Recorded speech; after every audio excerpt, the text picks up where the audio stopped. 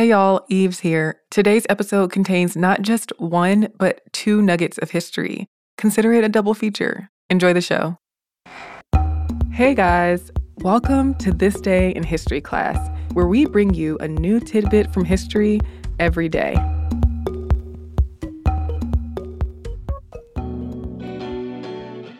The day was February 18th, 1930.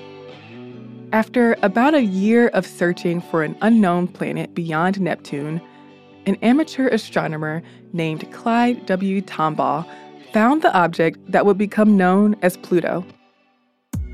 Tombaugh was working at Lowell Observatory in Flagstaff, Arizona, using a camera-equipped telescope to record images of the sky on photographic plates at the same sidereal time on different nights. Sidereal time is just time measured based on the positions of distant stars, as opposed to solar time, which is measured based on the position of the sun. Tombaugh would then identify differences between plates using a blink comparator, which is a viewing instrument that helps astronomers compare photographs of the night sky. When you look at the sky using this method, stars and galaxies appear to remain in the same spot, while the position of moving objects, like planets, would change each night. And on February 18, 1930, Tombaugh found what he had been searching for when a small spot of light blinked on the plates for January 23rd and 29th. Lowell Observatory confirmed the movement with more photographs, and it announced the discovery of this Planet X on March 13th. Tombaugh became the first American to discover a planet. That's pretty cool for a self-taught astronomer who was offered a job at the Lowell Observatory because his astronomical drawings had impressed the director of the observatory. But let's back up to why scientists were even looking for another planet in our solar system past Neptune anyway. Discrepancies in Uranus's orbit led scientists to believe that another planet was out there influencing Uranus's motion, and that helped astronomers discover that Neptune was a planet in 1846. But by the late 1800s, scientists already had an inkling that there was a planet beyond Neptune. Percival Lowell, an American astronomer and founder of the Lowell Observatory, observed strange deviations in the orbits of Uranus and Neptune in the early 20th century. So he theorized that another planetary body's gravity had to be the thing that was causing these deviations.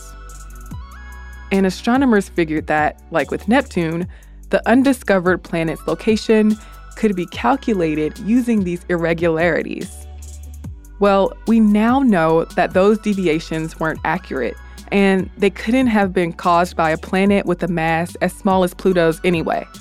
But either way, Lowell set to work on searching for the mysterious Planet X in 1906 at the observatory he had founded.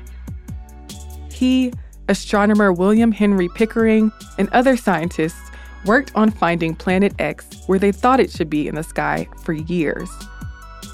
Lowell died in 1916, and the search for the so-called trans-Neptunian planet was put on hold because of a lengthy battle over Lowell's estate. But the search was not forgotten. In 1927, Percival's brother provided the money to build a new telescope and dome for the search. And 2 years later, the telescope was ready for its intended use. The very next year, Planet X was found, only 6 degrees off of Lowell and Pickering's mistaken calculations.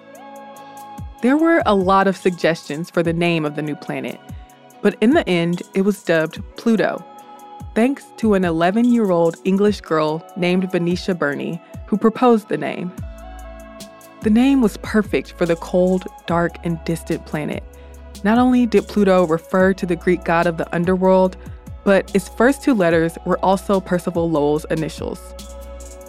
After Tombaugh found Pluto, Tombaugh searched the entire ecliptic plane for other bodies in the outer solar system, but he came up empty.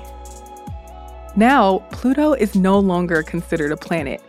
It was reclassified as a dwarf planet in 2006 after other bodies of similar size were discovered in the Kuiper Belt, and the term planet was redefined. Like planets, dwarf planets are celestial bodies that are nearly round, orbit the sun, and are not moons.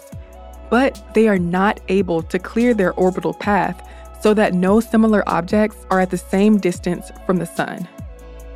Pluto's downgrade from a planet to a dwarf planet was a disappointment to many who grew up thinking of Pluto as the tiny, icy ninth planet. However, the discovery of Pluto was still an important milestone in the history of astronomy and planetary science. I'm Eves Jeffcoat, and hopefully you know a little more about history today than you did yesterday. And if you'd like to learn even more about Pluto, listen to the episode of Stuff You Missed in History class called Pluto, the Demoted Dwarf Planet. You can subscribe to This Day in History class on Apple Podcasts, the iHeartRadio app, or wherever you get your podcasts. Keep up with us on Twitter, Instagram, and Facebook at TDIHC Podcast. Come back tomorrow for another tidbit from history.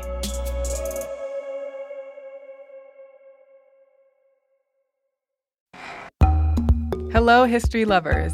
I'm Eves, and you're listening to This Day in History class, a show that uncovers history one day at a time.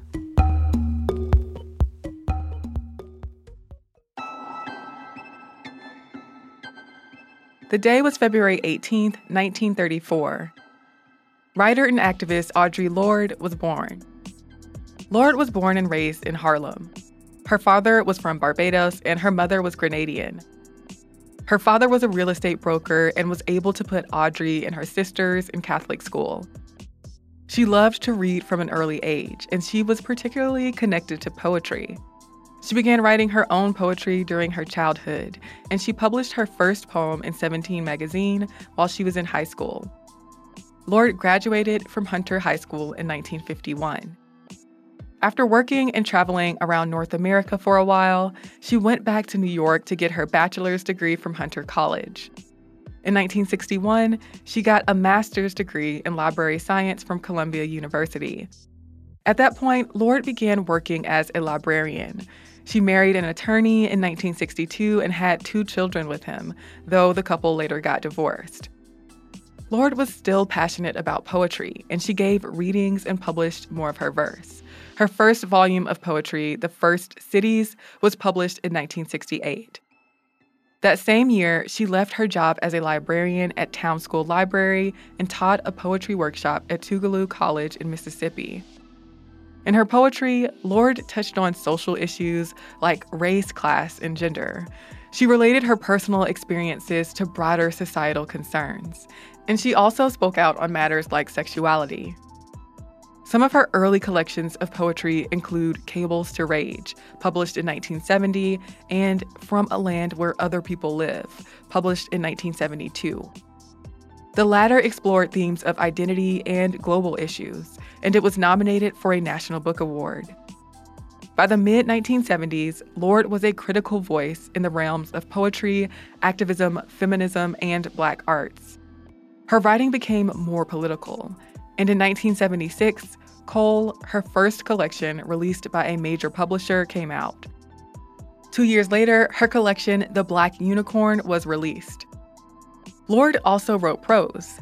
One of her most notable nonfiction works is The Cancer Journals, published in 1980. She was diagnosed with breast cancer in the late 1970s. In the book, Lorde documented how it felt to deal with the illness.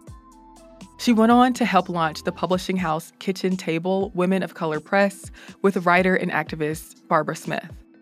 And she helped establish a political committee called Sisterhood in Support of Sisters in South Africa, which she remained active with until the end of her life. She wrote essays for left-wing and Black publications, and she wrote the acclaimed novel Zammy, A New Spelling of My Name. Lorde continued to struggle with cancer for the rest of her life. Her essay collection, A Burst of Light, addresses cancer, race, parenthood, and other topics related to her personal life and the world at large. She went through experimental treatments in Europe, and in her later years, she lived in the U.S. Virgin Islands. She continued to teach, write, and lecture on social and political issues until she died of liver cancer in November of 1992. I'm Eve Jeffcoat, and hopefully you know a little more about history today than you did yesterday. If you have any burning questions or comments, you can leave us a note at TDIHC Podcast on Twitter, Facebook, or Instagram. If email's your thing, send us a note at thisday@iheartmedia.com. Thanks again for listening, and have a fantastic 24 hours until we see you again. For more podcasts from iHeartRadio, visit the iHeartRadio app, Apple Podcasts, or wherever you listen to your favorite shows.